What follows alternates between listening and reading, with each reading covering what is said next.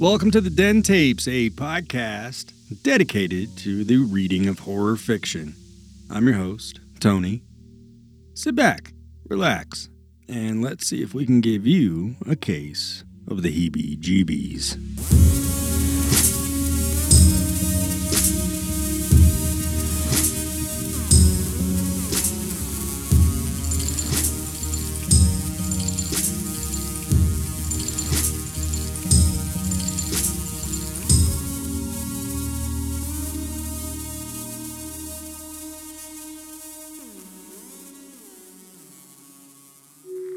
This week's episode has content of a graphic, explicit nature. Listener discretion is advised.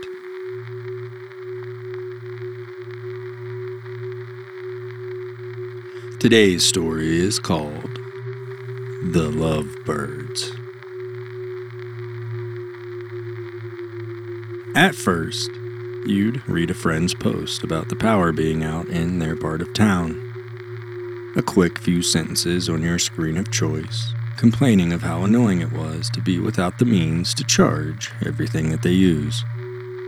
Cell phones, iPads, Alexa, Cortana, even some of their sex toys. One friend boasted, sad face, it was dead the whole time. This post was accompanied by a picture of herself holding a vibrator with zero charge. Then it was on to local restaurants closing down for days at a time because the power was out. Banks closing doors earlier or opening them later. Grocery stores running on generators. Nothing we hadn't seen before, nothing that seemed all that strange to any of us. Some of my fondest memories as a kid are rooted in losing power. Gathering around a board game under the light of all the gas lamps my mother had collected. Nostalgia, and being too busy to face what was going on, is most likely why none of us took notice of how gradually the environment was changing. It wasn't like there was some catastrophic event that changed the world forever. It crept upon us over a few decades. Of course, there were warnings from ecologists, biologists, physicists, and many other facets of the scientific community over the years, dating back almost a century. But most people don't like to be bothered with news on that large of a scale. They want to read about how the local fire department saved Mrs. Thompson's cat, or how the Franklins just celebrated 50 years of the diner being open, that they're giving away free pieces of Nana Anna's famous chocolate pudding pie. These environmental changes throughout history, and usually man-made, slip their way by most of the population due to people's eagerness to argue for or against anything relevant. News outlets easing the turmoil into your homes through screens we have all become addicted to. Countries marched onto foreign soil while parading behind a facade of a booming economy, harnessing nostalgia as the gasoline to set both sides of the argument ablaze. Some yearning for the good old days. The opposition, people garnered with the label of being leftists, would cite practices being outdated and harmful. While the two sides argued, the ones who truly ruled the land of the free got to work keeping themselves rich and untouchable. It's a song that has been sung for as long as humans have been able to hum. Change is needed for the future to be better, or change is what is destroying good old Christian values. None of it matters. Whichever side you sit on, Mother Nature does not give a shit. She's proven that to us. Violently. And yet, people still argued over what to do. When the power lines began to be routed underground, millions of jobs were created. This meant more earnings for a considerable amount of the populace. A fat stack of cash in your pocket will indeed cloud your vision when it comes to why the power lines themselves need to be shielded from the ever-strengthening wind in the first place. Little power outages ranging from a few hours to a day began to occur much more frequently.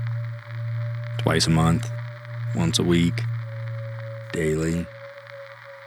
But it was when the millionaire tourist destination of Mammoth Lakes, California went dark for 2 months during the hardest ski season that the U.S. government finally took notice. It left over 60,000 people dead, most frozen to death, the remainder starved. Then it was another mass casualty outage when most of the Yucatan lost power for over a half a year. This being another high-traffic tourist spot. But as most of us know, Mexico is a much more resilient country when it comes to being faced with adversity. They've squared off against Mother Nature for centuries and have adapted well. The 26,000 or so visitors from around the globe didn't fare so well. Rumor has it, all of them got respectable burials, though. The same goes for the deep recesses of Scandinavia, China, and India. For thousands of years, people in those areas went without the luxuries we've only had for about 110 years now. For them, life didn't change much. Some argued that life was better during the outages. No cell phones to demand your attention. Physical labor keeping the body nice and fit. Time spent with family protecting each other from the elements. Values that can be practiced no matter what religion you hold close to your heart. Russia went completely off the grid when the Eastern World outage took hold. At least that's what the U.S. government told us via various news publications. All mostly still digital, because the good people of the U.S. found a way around all the outages. Running electricity off of newly acquired generators bought with the excess of the pay jump when most of the blue-collar Americans transitioned into the power line relocation field. Shielding the truth behind what really happened in Russia was most likely due to the fact that the U.S. cut all ties with them, and most of the Eastern world, when Russia opened up their power plants to scientists from around the world to figure out what the problem actually was. It's no secret that good old US of A likes to be the hero when the world is in need of rescue. Couldn't let the millions upon millions of Americans at home with gasoline-generated power know that Russia had beaten us to a solution. America, however, turned the narrative from wind strength will soon wipe out all of the world's structures to simply creating American jobs worldwide. That was once news broke about what was actually happening overseas, shipping off proud American workers to various parts of the globe to combat Mother Nature. That was short-lived. When Delta Flight 1673 came barreling out of the sky, erupting into a farm in Nebraska and leaving nothing but a crater and some partially blown-to-shit livestock, the Federal Aviation Administration grounded all flights. Not another plane has been in the skies since. And all those proud Americans who took jobs in other countries, well, they're no longer Americans, so to speak. Ocean travel became the only source of intercontinental navigation, but who the hell was going to get on a ship and brave being blown over, ripped apart, and sunk into the depths of the ocean? The sea was already a terrifying place. Alaskan crab fishermen told us so back in the early aughts via reality television. No grounded captain was going to take a ship full of crew members out onto rumbling waters if planes were being swatted out of the sky by winds recorded as the strongest in history. The CMP suits were what kept the camel's back from breaking. The technology behind the suits saved the world in terms of keeping a blistering, booming economy. Jobs had once again been created and there was nothing to worry about. This too shall pass. American scientists' big idea was to create a suit of lightweight material that ran a low, constant hum of magnetic force. The continuous magnetic pulse suit.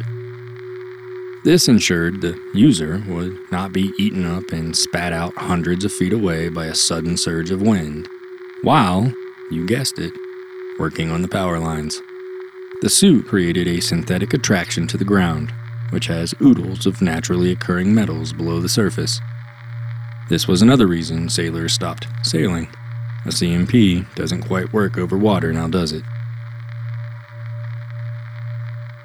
Of course, as the world was coming to an end and people became convinced nothing was truly wrong, there was a boost in job applications. Suits needed to be made. Power lines needed to be pulled down and ran into tubes underground. All people could talk about was how they were making the most money they had ever raked in, blabbering on about how excited they were to finally own their house. Meanwhile, the Statue of Liberty crumbled into the Hudson, and the Sears Tower toppled over, destroying 5 blocks of Chicago. Both events had thousands of casualties because people had money to blow, and there were sights to be seen, by golly. A slew of citizens set out to see as many monuments and American wonders as they could before the winds made sure they were gone forever.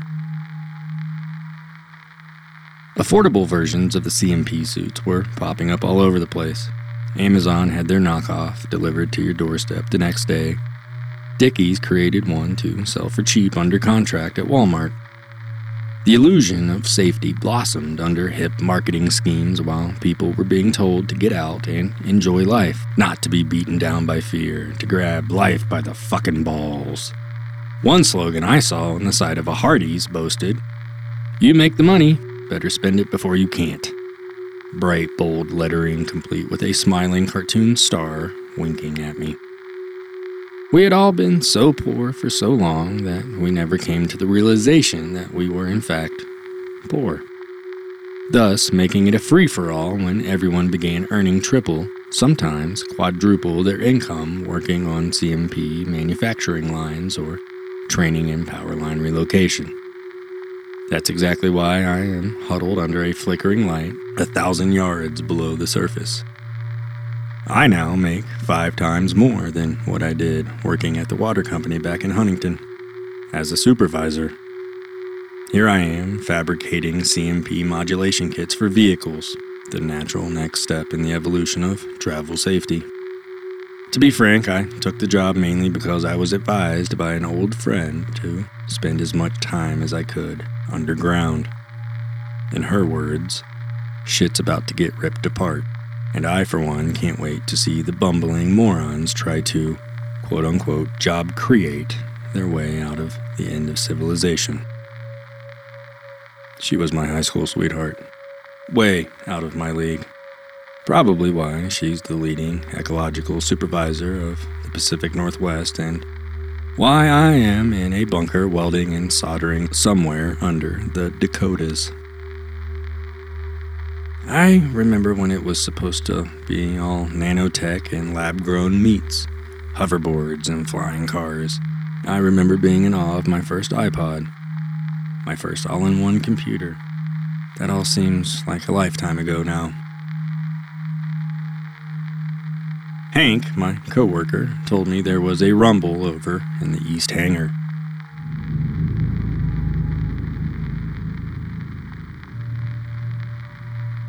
That was shortly followed by all underground Wi-Fi going completely dead. The lights, well, they said we have about a month's worth of juice left in the E-cells. That's what we call the giant batteries that are for emergency power. As I finish up my 25th automotive C&P, I find myself wondering how long the gas will last for welding. It all seems trivial now, making some upgrade for a car that will probably never be driven. You know, after, how did she put it? Shit gets ripped apart. Killing the flame on my welder, I sit up wondering what's happening up top. I can't help but think about when the old man died. He was recruited during the first wave of the power line relocation campaign, coming out of retirement. My dad, that patriotic Fox News-obsessed old shitbird. Back when cell service was rolling strong, I got a call while I was on a job servicing old sewage drains back in Huntington.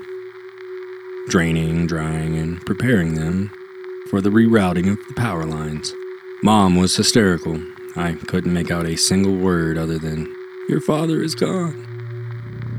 Turns out, once they found his body, what was left of it, I guess, he hadn't strapped himself into his C&P correctly. You know, he always bitched about the shoulder straps on those first models, how they dug into his skin, something fierce. He'd been a lineman for 30 years, known back then to climb up the tallest poles and grab a live wire with his bare hands. He bitched and moaned about all the new safety protocols. Well, back then, yeah, real men climbed up the lines. Now they're making us all out to be a bunch of overprotected, prissy boys. He would howl as my mother would ask him if he had his C&P in the truck. He was definitely one of the older folks who swayed towards the side of change being a bad thing. Turns out, the very thing he fought against, the very thing he thought made him an overprotected prissy boy, was the very thing that got him killed. Up on a pole, the shoulder straps of his C&P unlatched, and Mother Nature lurking around the bend. She did not spare him that day.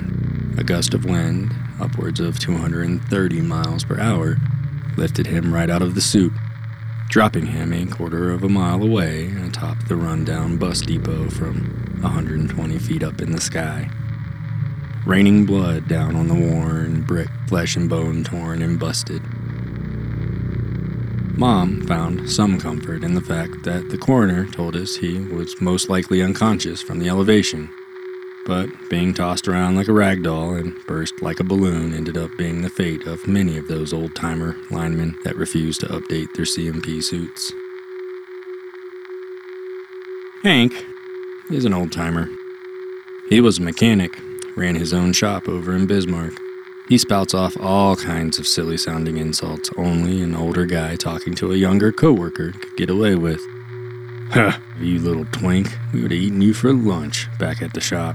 Or, "Nice soft hands you got there, baby boy. Don't forget to moisturize when you get back to the bunker." Of course, it's just the two of us down here, so he ends up laughing at his own jokes while I just roll my eyes. When he came in and told me about the rumble in the east hangar, he said, "Sounded like a biggin," and chuckled, but I think the giggling was a means to not let me know that he was actually frightened. When he rushed in 30 minutes later, blabbering on about how we were being ordered to stay under until further notice, he did not hide the fact that he was shaken. "Oh, there's only about a month's worth of power in those E-cells." He continued to ramble on about food supply as he wandered off.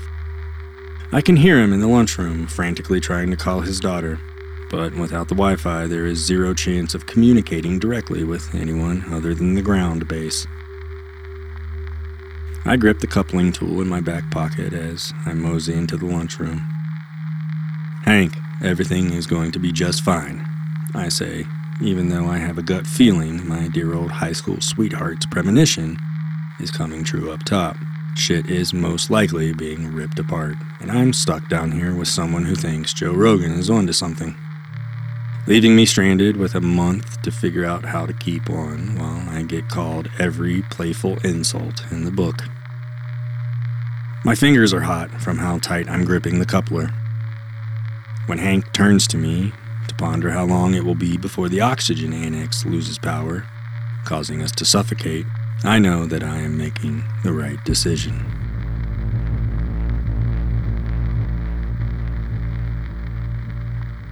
The flat-sounding thud of the steel hitting the side of his face echoes around us. I squint one eye because some of the old-timer's blood stings when it splatters onto my face. I continue to swing the tool, connecting each time with skin-splitting, bone-crunching blows. "That's why only one of us should be breathing," I say as I watch the coupler come down a 10th and final time, rendering Hank's face almost unrecognizable.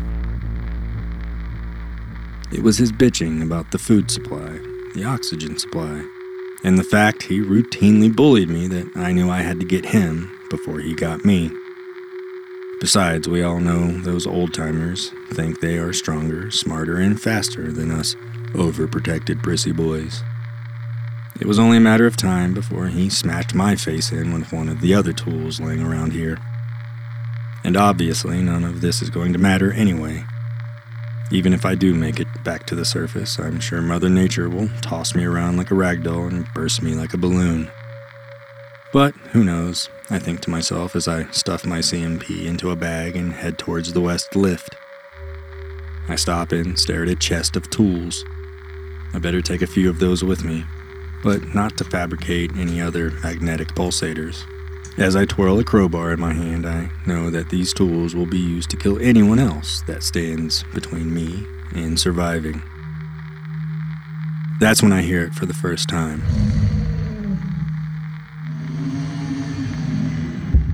Well, not so much hear it as I feel it. Dust falling from the ceiling above me, the walls rattling, the ground under my feet pulsing. I brace myself for a cave-in, something we had trained for so many times, but it had never actually happened. The training was basically just how to get comfortable and die. But as I let myself get pissed at the fact that I had just killed Hank and he would not have to live through this with me, it all ceases.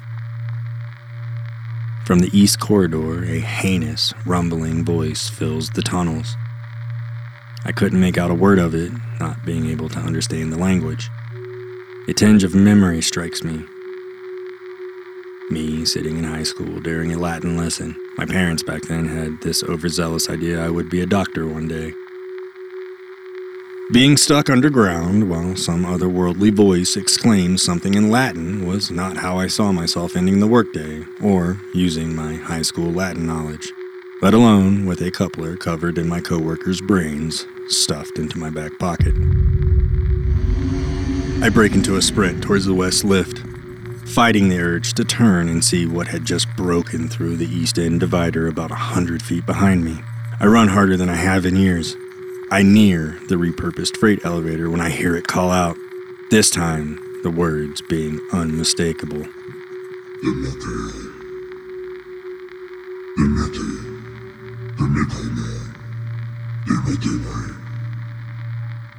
Latin lessons have me knowing that means release me.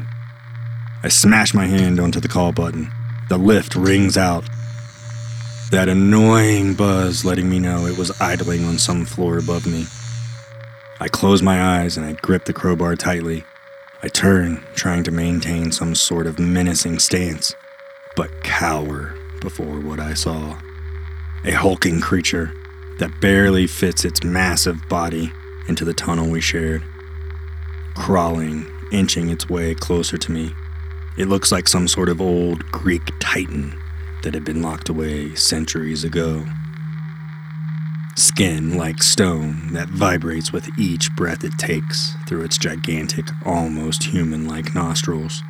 2 sets of eyes that seem to have multiple pupils, focusing on me as more of an obstacle than prey. I take my eyes off the creature and return my gaze to the lift. It is still at least 1 floor away.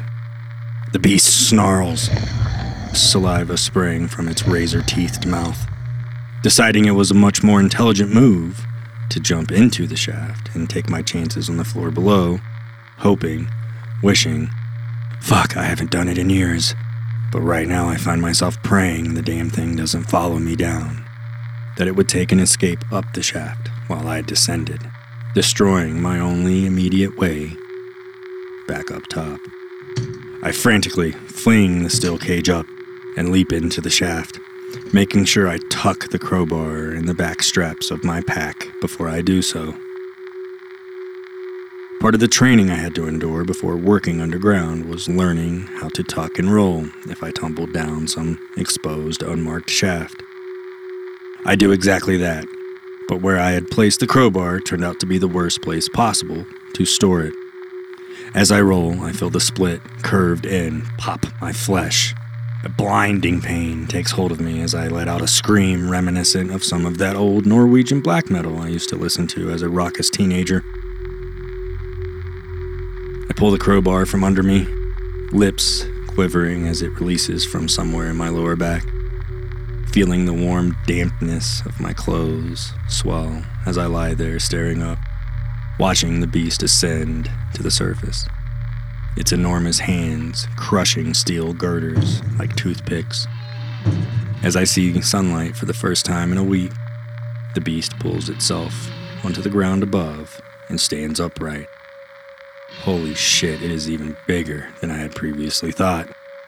I hear it howl, rattling the bent, twisted metal of the shaft. Thundering booms rang out as it pounded its fist on the surface of the earth, thousands of feet above me. I wince and roll into my side. I have to do something about this bleeding. I struggle my way to my feet and raise the gate. This floor is where all the finished CMP kits are stored. Luckily for me, the ironic illusion of safety as we faced at the end of the world ensures there will be a first aid kit stored somewhere close. It is protocol after all. This floor also has a signal booster for communication with the surface that runs on a backup energy supply in the event of a power loss. You know, in case some gargantuan, what I assume to be ancient monster awakes from its slumber and commences to wreck shop. There is only one person I can think of to reach out to, my old high school crush. The one who tried to warn all of us shit was about to hit the fan. I'm hoping she had enough time to duck. I patch myself up best I can and hobble to the comms station. Wouldn't you know it, Facebook was already open. Another ironic illusion during the end times. Open-ended, 24-hour access to anyone we could think of. I type out a message, at first asking for some sort of aid, but feel it sounds much more badass if I send out a warning. She replies quickly, explaining that there are more of these giant beasts popping up out of the ground, all of them out of underground CMP manufacturing plants. Before her connection is lost, she theorizes that the CMPs have shaken loose some sort of protective layer that had imprisoned these monstrous beings. As I read the words, alone in the dark, I smirk. Maybe I did retain some of the shit from high school after all, drawing a similarity to the Greek Titans when I first saw that thing puffing its chest at me, cast away and stricken into eternal darkness below some eons ago. I guess we bit ourselves in the ass with the CMPs now, didn't we?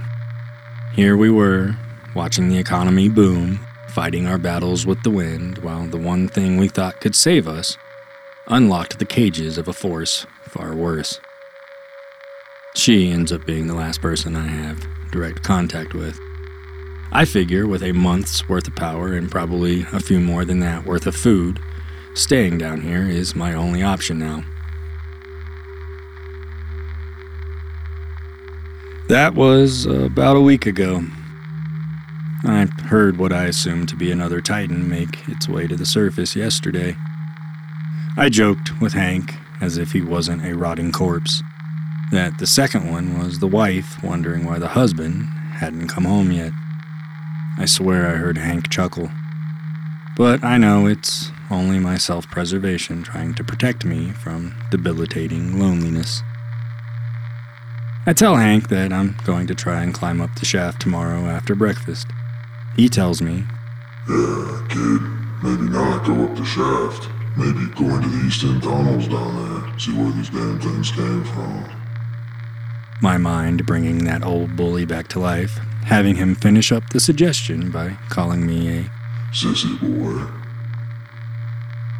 I contemplate hitting him over the head with the crowbar, but I already did that with the coupler. Besides, I figure it best to conserve my energy if I'm going to climb my way out of here, or head into the East End tunnels. My back seems to be healing fine. I bled out a bit last night because I found Hank's stash of old Tennessee whiskey. Completely forgetting alcohol thins the blood. I have one hell of a hangover, but I am determined to take whatever remains of this day to ready myself to leave my current holdout. It's so damn hard to keep time straight down here, especially with the Wi-Fi being out. The comm station failed sometime between my last pull of whiskey while sitting there trying to find any information about what was happening up top, and when I woke up bent over the control desk. I had bled through my patch job. The only information I could find while the comms were still up was a mishmash of social media videos, shaky, poorly filmed footage of folks running away from the various Titans up top. I did notice, however, they were the only things not being completely blown over by the wind. 1 point Titans, 0 points everybody else. There was one video, however, showing a group of hellacious-looking giants feasting on a herd of livestock, ripping through them like a child picking out their favorite toy, pulling them apart, shoveling them into their massive mouths, chomping down through fur, flesh, and bone. Part of me thinks that staying underground now is my best option. Another part of me craves watching the end of the world play out in real time. Like that wasn't what I had already been doing for the past couple of years. I'll see how I feel tomorrow. Maybe Hank was right. Maybe heading into the East End tunnels and taking a peek at what lays further underneath me is a good idea. You know, Indiana Jones that shit. Go out in a heroic flash. I'll make that decision tomorrow. Whether or not I want to go up or head farther into the earth, I can't stay here. Food is getting low, and Hank's decomposing corpse smells fucking awful. My eyes are heavy, I think to myself as I doze off. When I came to this morning, I packed up what I could carry. I patched myself up nice and tight. I stuffed extra gauze and ointment into my pack. Standing in the connector tunnel, I find myself twirling in circles, staring towards the side the Titans came from, then back towards the busted lift. Either way, this is not going to be an easy journey. Anxiety-stricken, I throw my stuff onto the ground, the tools I may have to use as weapons clanging together, echoing all over this cavernous factory. I keel over and find it hard to keep a steady flow of breathing. I slowly count to 10. Closing my eyes, I think of something calming. The girl I almost married. One of the best nights of my life. Lying naked in a loft apartment, windows open, trying to blow the smoke of the post-sex cigarette we're sharing out of the window behind the headboard. Old blues music popping and crackling out of a record player on the nightstand. Sipping on Manhattans that had gone warm because we didn't stop to drink them once we started kissing. They sat on the dresser untouched as we couldn't stop touching each other. Our clothes nothing but a strewn about pile on the floor. The memory's interrupted. It goes dark, gone forever in some sort of fear-induced abyss. It's Hank again. Better get going, kid. I think them Lovebirds are coming back. I shake my head and tell Hank to shut the fuck up. I know he's referring back to our little joke about the second Titan being the worried wife out looking for her husband. And damn it if he isn't right. I hear the steel of the lift ring out as it's being demolished by the two monsters crawling back into the tunnels. Bet the wind got to be too much for him up there. Hank cackles. Again, I tell him to shut his fucking mouth as I strap on all my packs and bags. Too late now, kid. Better head east. He's stern this time, almost sounding sad, as if he wished he could come with me. I tell him I'm sorry and burst into a full sprint with all my gear hanging off of me in every which direction. I refuse to turn and look when I hear the thuds and booms of the first Titan climbing out of the shaft and into the tunnels. I chug along past the connection door that had been bent with ease, lights and cords dangling, sparking above me. I can briefly smell something horribly foul, like a sewage malfunction. Retching, I cover my mouth and nose. That's not sewage. That's what Hank smells like, but amplified. And then I come upon them. Squished, mangled, ruptured, you name it, the East End crew got the worst of it. Bones sticking through flesh, heads popped like balloons.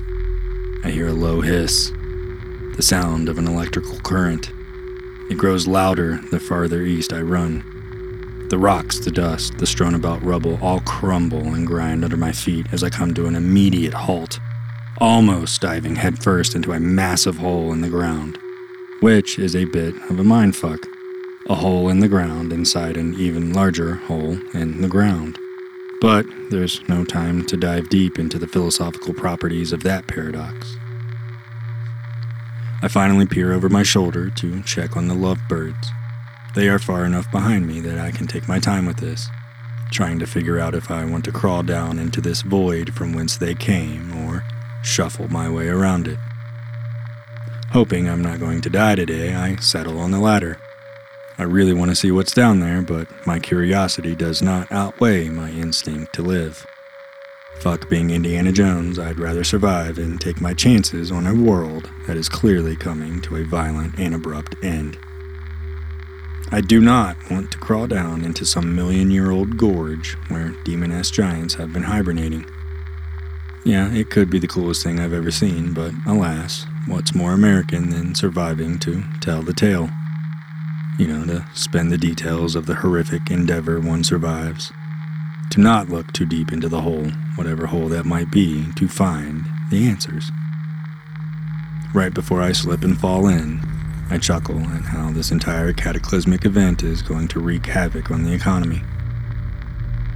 Remember how I fell on that crowbar last week? I'm sure you can imagine the kind of impalements that came when I hit the ground with 2 bags full of other tools. I hope the lovebirds eat me. I hope they enjoy me for dinner, so that I can die quickly instead of bleeding out so slowly. I feel the ground under me vibrate. I've never been so relieved to see something so awful.